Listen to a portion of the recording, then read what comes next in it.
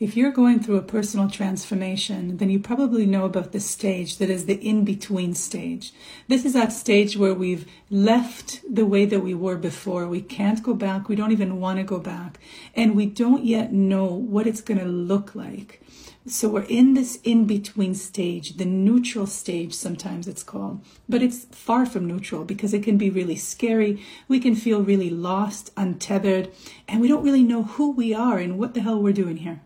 When you're in this stage, you're kind of like a lobster that has shed its shell and hasn't developed, hasn't built a new one. And often what we do with those lobsters is we put them in isolation because this is a time for introspection. This is a time to spend some time with yourself and get to know who you really are.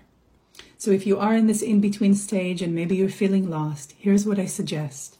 Look back at your life and remember a time when you felt content or even joyful. And I want you to examine that time. I want you to think about where was I, what was I doing, and who was I doing it with.